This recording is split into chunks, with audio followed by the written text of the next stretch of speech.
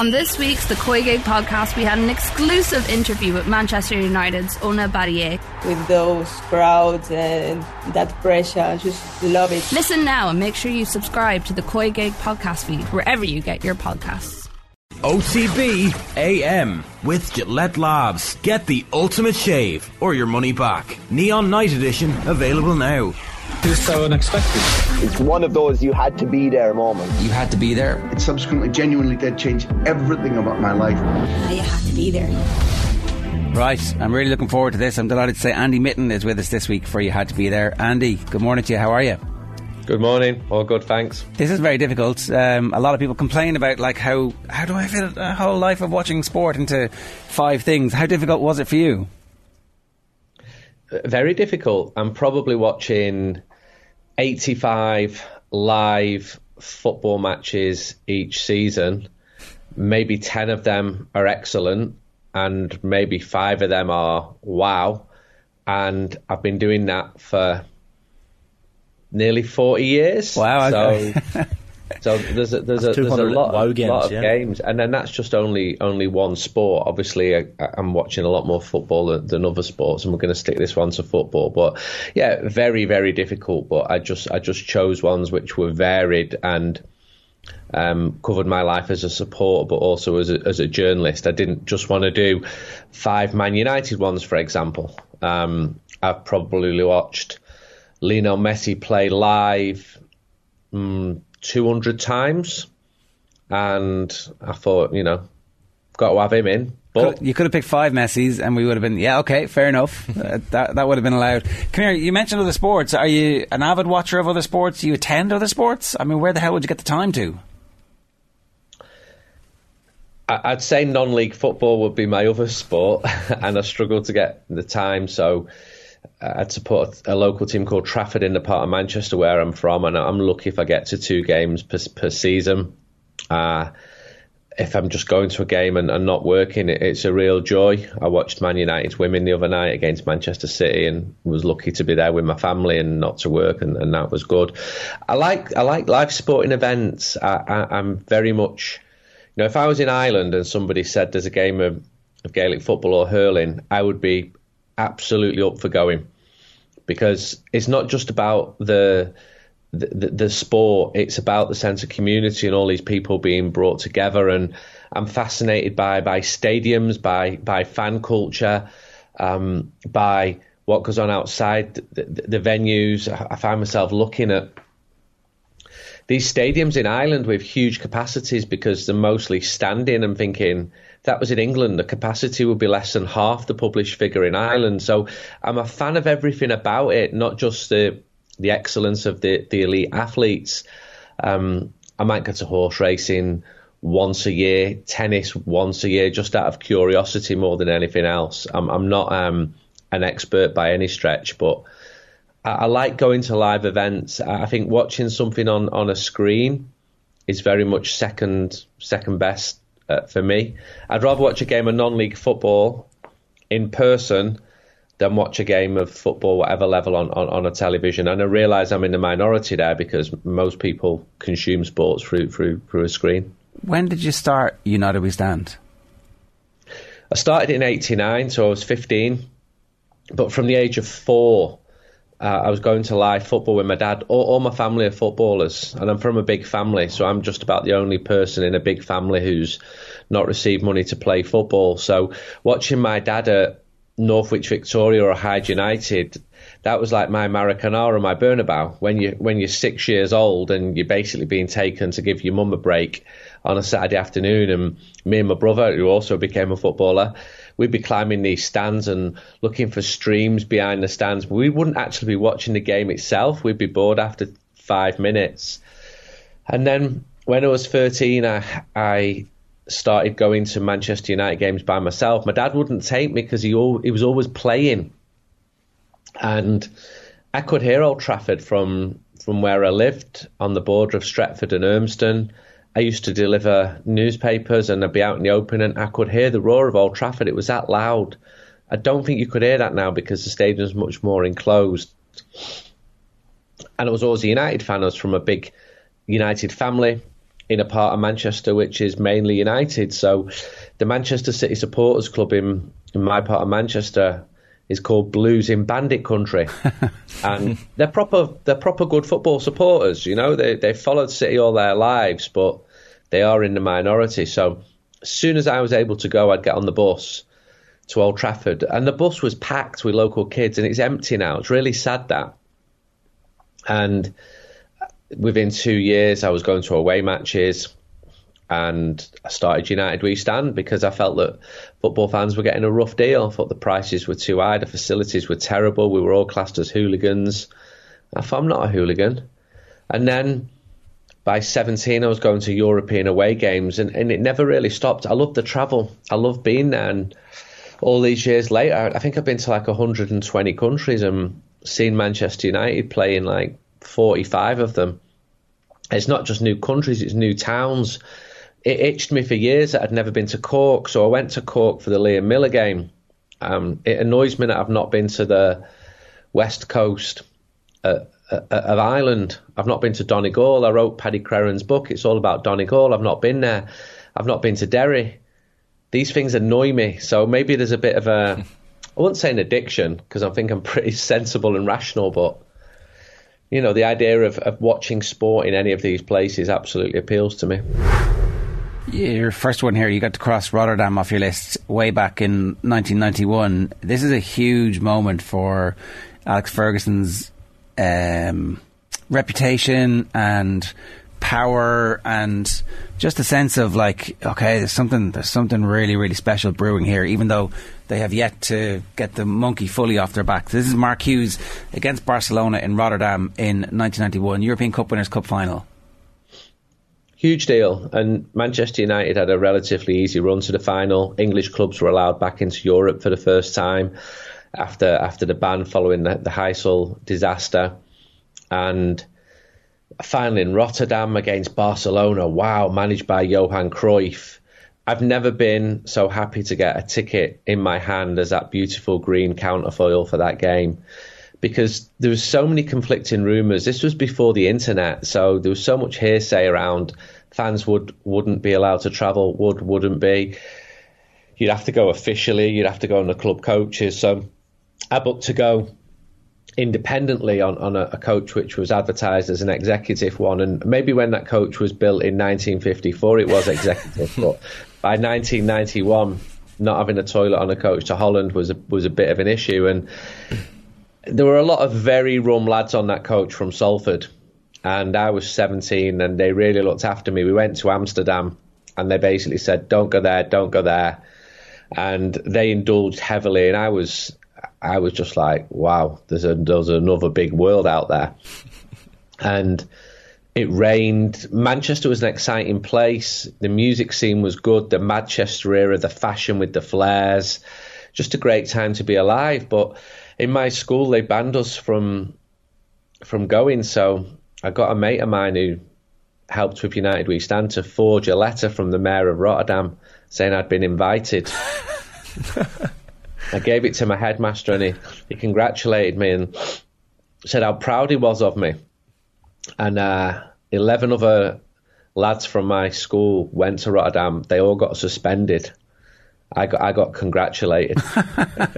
And did you feel any guilt when he was like, Andy, this is incredible, well done. We never thought you were going to amount to very much, but well done. Were you like, mildly guilty? I rang my mum from Dover on the way home, and she was crying. She said, you've been made head boy of the school. Wow. I just had a phone call. And a year earlier, I'd had to persuade the headmaster to let me do my A-levels because I'd messed up in my GCSEs, because he said, you've got something else on your mind. And of course, I had a print run. I had United We Stand to sell the following morning. I had a business to run. You know, I was 16 years old. So, yeah, it was. I went back, and that month was brilliant. I passed my driving test that month. But Rotterdam in the rain, everyone's singing "Sit Down" by James, and then Manchester United won the game. Barca were favourites. It was the first year of the Dream Team, and they just won the Spanish League for the first time in several years. And subsequently, I've got to know quite a few of the lads who played, obviously from the United side, but also from the Barcelona side. And it was a really tight game. Manchester United wore a wonderful white kit. And there were some worries in that team, Ince and Robson and young Lee Sharp. But Mark Hughes scored both goals, and he scored them in the space of about 7 minutes in the second half, I think 67th minute. And suddenly Manchester United are beating Barcelona 2-0, and wow, we've not just come for a trip here, we could actually win a trophy. And it was a huge deal, the Cup Winners' Cup. All the European Cups were, and I think they still should be. And Barca got an equaliser, pulled a goal back, so it was 2-1, and it was really nervy the last few minutes because Barca attacked, and technically they had better players than Manchester United. But they held on, and it was fantastic, and it's still a major milestone in the life of a lot of Manchester United fans. And 30 years on, I managed to track down the referee, the travel organiser, the players, and just got told some incredible stories. Mick Hucknall gate crashed the after game party, and Brian McClare, a bright man who's really into his music, he said to Mick, I'm not really into your stuff, and I think you've peaked as an artist. In the following year, Stars by Simply Red was the best-selling album in the United Kingdom, and for 2 years on the bounce. And Brian McClare said Mick had the good grace not to pull him up on that, but just the fans behaving, the event passing without much trouble was news in itself, because English football fans had a terrible reputation, not without reason. So to go there, it helped that Manchester United won. It probably helped that it rained as well, and maybe it helped that some of the Manchester United fans had indulged in whatever Amsterdam had to offer. There was very little aggression, and Barcelona fans were pretty straight, and they'd seen the team lose, and they were outnumbered by Manchester United fans. It also taught me the power of exaggeration from football fans. The numbers in Rotterdam have gone up by the year, and I think all fans do this. And I remember being a real anorak for figures and thinking there's 24,000 Manchester United fans here, and I'm properly doing my sums, getting all the hard information, and it just goes up every year. I'm sure any Celtic fans who went to Seville against Porto will be able to relate to this. You're soon into six figures, and not soon after that you're into seven figures, and 500,000 and 1 million fans have gone there. And as soon as you contest it, you're like, no, there are at least 500,000 of us there. There wasn't. So I think all football fans are drawn to doing that, but it was a huge Manchester United following which crossed the channel. Yeah, it was unbelievable. Even one of those Mark Hughes goals where he rounds the keeper and smashes it out. I think even, was it Sergio Busquets' dad was the goalkeeper for Barcelona that night? It was Carlos Busquets. He was Barcelona's reserve goalkeeper, and was a bit of a character in the Barcelona dressing room. One of the players said, if somebody stole your car radio, you would go to Carlos Busquets to get it back. He was a man from the barrio. And Barca were missing a couple of players, and maybe their full strength team would have beaten Manchester United, but they didn't. And that's the glory of it. When Barca fans tell me about their other victories, I sort of say, yeah, but what about Rotterdam? They go, never mind Rotterdam. The next one is Roy Keane versus Juventus in Turin in 1999. It's hard, I think, now for people to understand the level of tension that there would have been at that stage of the competition, given that the Holy Grail was the Champions League, as it was the European Cup, and Ferguson had made no secret of this, and they'd been in it loads at that stage, and there wasn't a guarantee that they were going to win it or that they were going to fulfil the destiny of him being one of the greatest managers in the history of the game. That there would have been this kind of nagging doubt about his ability and the team's ability if they hadn't been able to get over the line, and they're on the verge of going out. I think maybe people, like, when you watch the game back knowing what happens at the end without the actual competitive tension on the day, everything is kind of, there's just an edge taken off everything, but it was so edgy.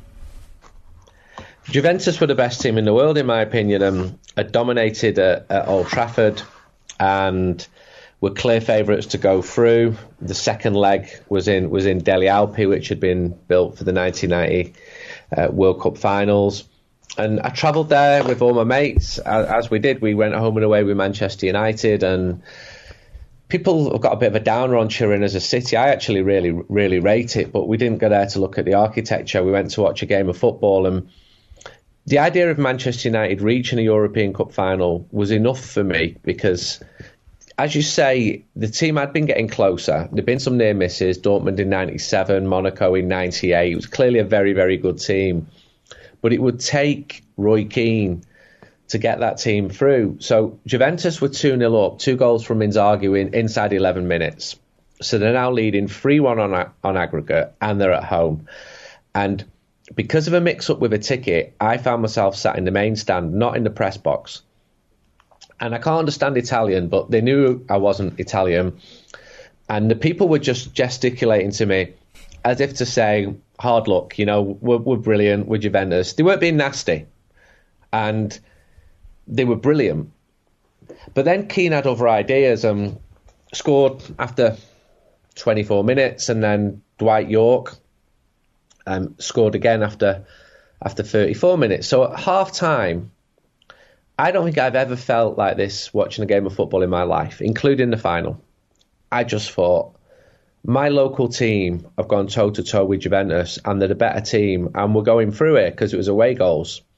And I went downstairs to get something to eat because I was starving, and there was nothing for sale apart from these coffees, which had like 2 millilitres of coffee in them. And so the second half started. I was really envious that I wasn't with my friends on the other side of the stadium. Andy Cole made it 3-2. Manchester United were going to a European Cup final. And that was enough for me, not even winning the final, just reaching a final. And I was completely elated. And the same Italians that had been sympathetic to me were pretty gracious, actually, and were saying, this is an incredible team. Incredible. And I got lulled into a false sense of security there because these were very middle-class Juventus fans, and I thought, they all must be really nice people. Left the ground, went round behind the home end to try and get towards my mates in the away end. Asked the steward directions. Someone heard my English voice. I heard the word inglese, and the next minute I was getting attacked. And this guy, I was basically where all the ultras were, and this man just flew at me and kicked me in the top of my thigh. And I said to the steward who was still there, Torino, as if, there's no logic to this. I'm trying to tell him that I'm Turin, but Torino are their rivals, aren't they? And this steward said to me in Italian, which I understood perfectly despite not speaking a word of it, don't care who you're saying you are, get out of here now. It's not safe for you. So I ran away on the big ramp towards where our hire car was. Gave up on the idea of seeing my friends in the away end. They were all celebrating, 4,500 Manchester United fans. And it seemed like a long time before they came back. It probably was an hour. They came back to the car and we were hugging. We were going to Barcelona to watch Manchester United in a European Cup final. And then we drove to Genoa where we were staying. We got cheap flights because the cheap flights had started to flourish around that time. And I stepped out the car in Genoa, so it's probably 2 a.m. now, and just collapsed. The adrenaline had carried me through, but I'd actually had a pretty bad kick to my leg, and my leg wouldn't stand, and I just fell on the floor. And it was all right. It was nothing serious, just badly bruised. So it was the best performance I think I've ever seen. I've spoke to Roy Keane about this, and he's just gone, I did all right. No, you didn't. I did all right. Spoke to Nicky Butt about it, and he said, Roy's role's been overplayed by people like you. And I'm like, no. Spoke to Jesper Blomqvist about it, who said, Roy, because Roy's yellow card would meant that he missed the final, and Roy went mad at Jesper Blomqvist because Jesper passed him the ball, which led to the yellow card, and Roy didn't speak to him for 7 weeks after. I once told Roy Keane this, and he went, really? He didn't know where he went, hell of a player, Jesper. He was really nice when he was talking about Jesper. And Jesper said, it wasn't even a bad pass. I did nothing wrong, and suddenly I've got my captain blanking me. So maybe that shows what Roy Keane was like. But Andy Cole and Dwight York were incredible that night. It was just a wonderful night to go to the best team in the world and to win 3-2. The Nicky Butt point, right? Because we rewatched this and did a show on it during COVID, and you can't tell how good the performance that Keane has from now, really, because they were going out against a team who had, as you say, were really essentially the best team in Europe, who had flukily lost the previous season, who had peak Zidane, who had Deschamps, who's already just captained France to win the World Cup. As you say, Inzaghi, does Del Piero come off the bench or does he start? They had Edgar Davids in the sides. They were so glamorous, and Manchester United had so often just failed. They just failed to do what we thought they were capable of doing in the competition at this stage, and it looked like 2-0 down that it was going to happen. But there's a magic about what Keane does over the next while, which is calmness in the maelstrom, and then also bring the fire at the same time, and gets them back in the game too, obviously, with like an untypical header. But from this distance, when you watch the game, you're like, oh, why does everybody rave about this so much? It's because the context is kind of stripped away when you watch it now on YouTube. Yeah, and that Juventus team, as you said, all them players did play. Montero came off the bench. Some of the lads said he was the hardest man they'd played against. Carlo Ancelotti was obviously the manager. They were hardened and effective. I saw them completely destroy Manchester United in '96, even though it was only 1-0 and Alan Boksic a header. They were clear favourites. But, you know, if I look back at the Manchester United players now in that team, Schmeichel, Neville, Owen, Johnson, Stam, Beckham, Butt, Cole, Blomqvist, Queen, York, Scholes on the bench, Sheringham on the bench, Solskjaer on the bench. Not a bad side either. No, a very, very good side. Next up, it's Rivaldo for Barcelona against Valencia in 2001. Is this the end of the season hat-trick? Yeah, so since 2001, I've divided my time between Manchester and Barcelona. And I'd been in Barcelona a month and got a ticket for the game, not as a journalist. So the following season, I started going to Barcelona as a journalist, and I got a ticket for this match. And Barca were having a terrible season, and they were up against Valencia, and Valencia were above them in the league, and Barcelona needed to beat Valencia to get into European football. And Rivaldo scored a hat-trick, and it wasn't just a hat-trick. I think all 3 goals were from outside the area. I mean, any one of them would have been a contender for goal of the season, but there was 3 of them. And Valencia were a top side. This is a Valencia of the period who'd reached 2 Champions League finals, who would win a double under Rafa Benitez, who were full of absolute household names. I could name more Valencia players from that team than the current team. And I was in Camp Nou on the second tier. I'm not a Barca fan. And I'm feeling the stadium wobbling. It hadn't even wobbled when Man United beat Bayern Munich there. It probably had done, but I just didn't feel it. So maybe because I was dispassionate, and the way that the goals were scored and the fact that there was a tangible prize at the end of it of European football, I remember thinking that's the best hat-trick I've ever seen. And it wasn't just a hat-trick, it was really meant something. They needed to win the game against a very, very good team to play in European football. And for Barca to not to be playing in Europe was unheard of, but it was such a troubled time at the club.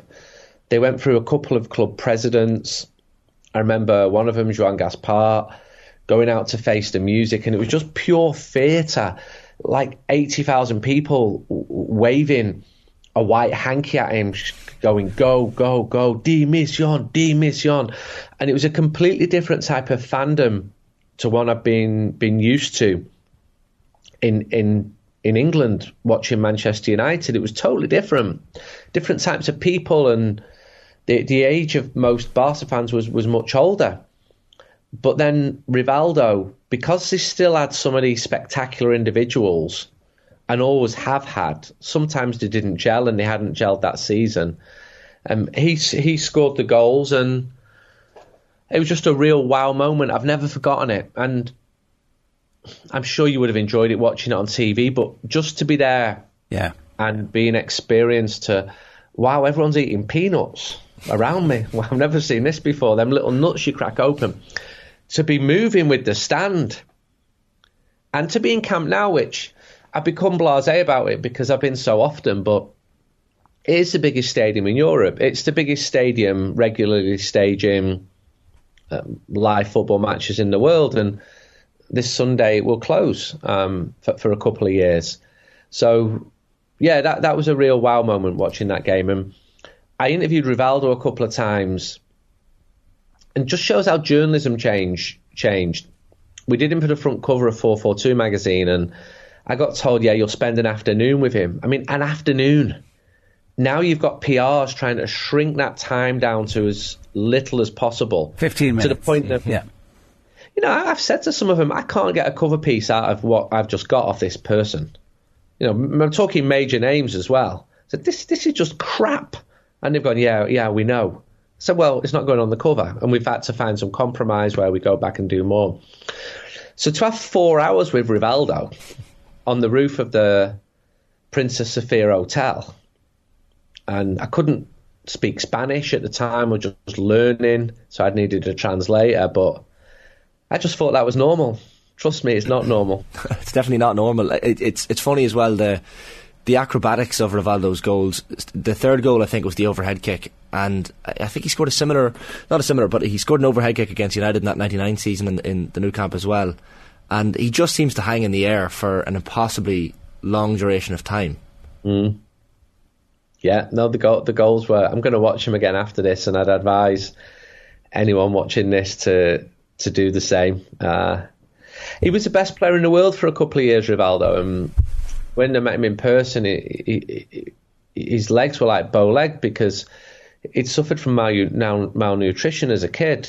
And he was a really kindly person. And Barca have always had those players. I remember soon after they made a big deal of Saviola. They thought he was going to be the best player ever. It just didn't work out for him. And you know, Barca weren't very good for large periods. And they became the norm for them just to be, you know, one of the best teams in the world. Yeah. But when I went to that game, they weren't. That brings us very nicely to Messi. Of all the things that you could have picked, Andy, you've actually picked him against Manchester United. This is horrible, this. It's horrible. I mean, you reach the European Cup final. Your team are the champions of England, Europe and the world.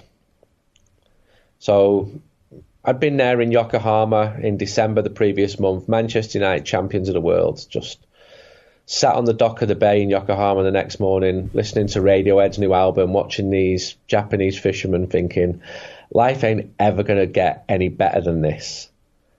But Manchester United reach another Champions League final, and it's in Rome, it's in Olimpico.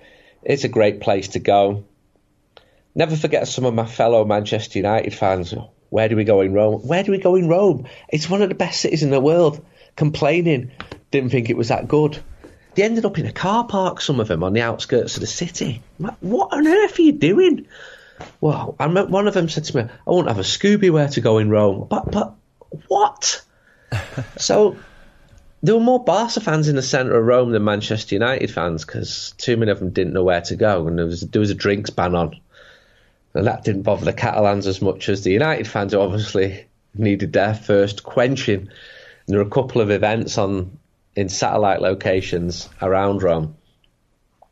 And I remember doing Catalan radio and talking up Manchester United, and a couple of people, journalists who I respect, going, you're going to get destroyed.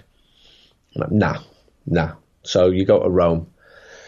And I got my mum a ticket. My mum's an Old Trafford girl, and she supports United. She probably goes to a game once a decade, so I got her a ticket. I just thought it would be wonderful for her, paid for her to go out to Rome, and I had to do my work. I'm in the press box then, I'm a journalist. The first 9 minutes were fantastic. I nodded to my Catalan colleagues, told you. Ronaldo, they were all at it. And then Barca scored, and absolutely dominated for 81 minutes, and you saw players, world-class players like Patrice Evra and Nemanja Vidic really struggling, and Barca were brilliant. There was a doubt about Andres Iniesta before the game. By this time, I'd interviewed a lot of these guys. I'd interviewed Messi several times. I'd interviewed Messi when he was a reserve team player. I remember a mate of mine who was captain of Barca's reserves who wanted to learn English, and I wanted to improve my Spanish. We became really good mates and still are, saying there's a lad coming through at training from Argentina called Lionel. He played today, just said, I'm telling you as a journalist, keep an eye on him. He said, I absolutely smashed him today just to let him know that he's now a professional and I'm his captain. And that was Messi. And he scored that goal in Rome, a header. I mean, he was just a level above every single Manchester United player. United got the tactics wrong. Carlos Queiroz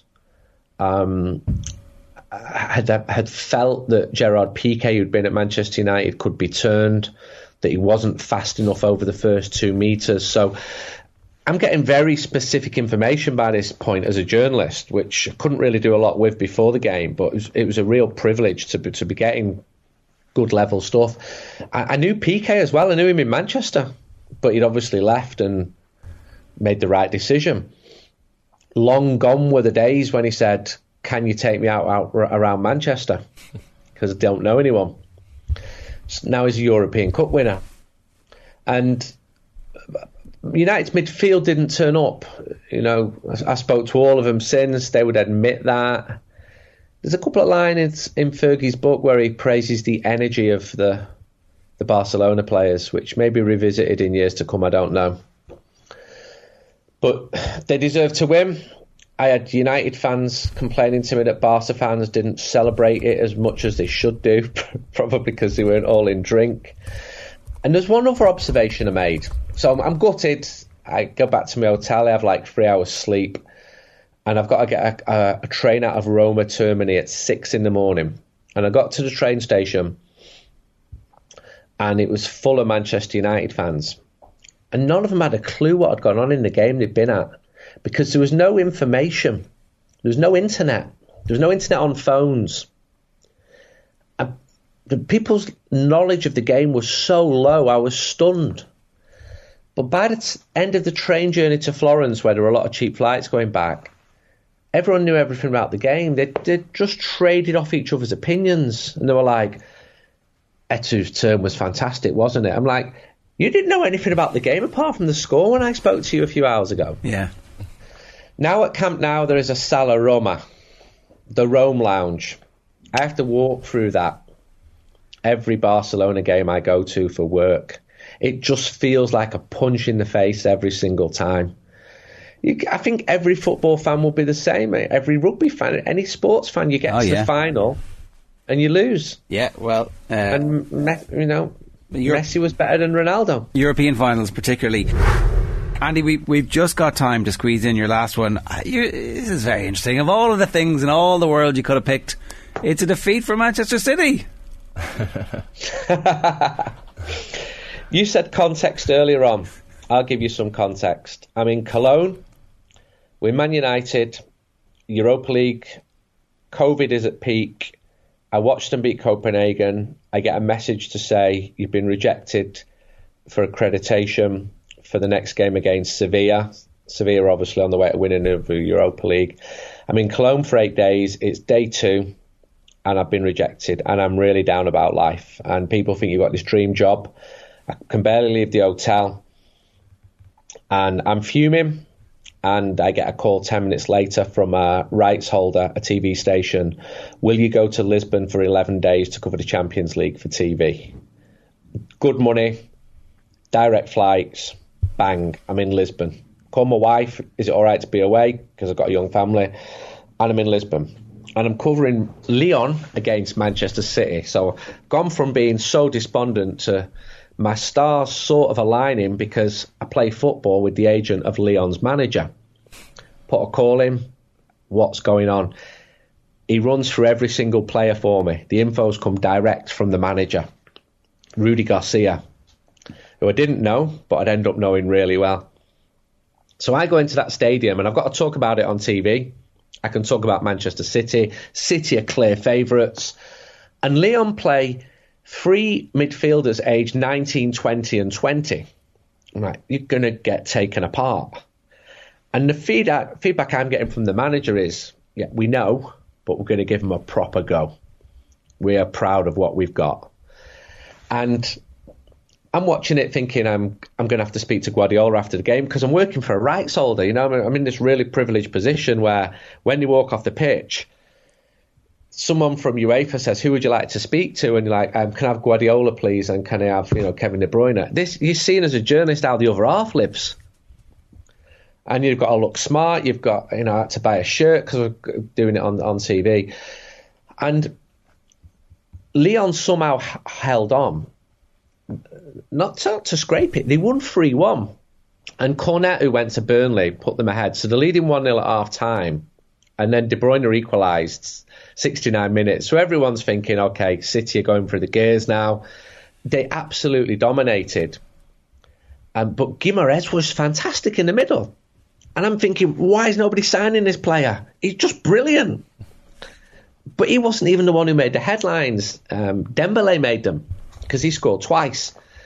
Dembele was the person I spoke to after the game because he was the headline. Manchester City were going out. And the Manchester United in me is like laughing, but I've also got to be a professional journalist. And I'm laughing because Lyon had 33% of possession. They completed 184 passes. Manchester City completed 640 passes. It should just never have happened. There was one City fan in my hotel with his son who'd sneaked into Lisbon. Lovely guy, properly respected him and his mate. And I spoke to Guardiola after the game, and I have to say he was incredibly magnanimous. I expected an emotional rant. He was very praiseworthy towards Lyon, and my opinion of him, which was extremely high as a footballer and then extremely low when he joined Manchester City, it went up a bit. But it was all about Lyon, and I spoke to the manager, Rudy Garcia, and he said, come and see me in Lyon. So a few months later, I took a train from Manchester to Lyon. He was under a lot of pressure, and I think he appreciated me taking a train. He gave me an incredible interview, and we were talking about Charles de Gaulle and Normandy, and he's like, why are you asking me about the Normandy beaches? I'm like, I'm allowed to ask you what I want. And we got on really well, and sometimes as a journalist, finally, you just spark with somebody, you just do. And I'm interviewing people every day, but I got on really well with Rudy Garcia. And it's a funny old world. A year later, he's going to be manager of Manchester United, and he loses out to Ralph Rangnick. Oof. And we keep in touch throughout. And then a year after that, he becomes the manager of someone called Cristiano Ronaldo. So would any of that have happened if I'd not had the call? If I'd not been rejected for a press pass in Cologne? These sliding doors moments in life, in sport. Guimaraes, whatever happened to him? A brilliant episode of You Had to Be There. Andy Mitten, thanks so much. That was sensational. It's so unexpected. It's one of those you had to be there moments. You had to be there. It subsequently genuinely did change everything about my life. You had to be there.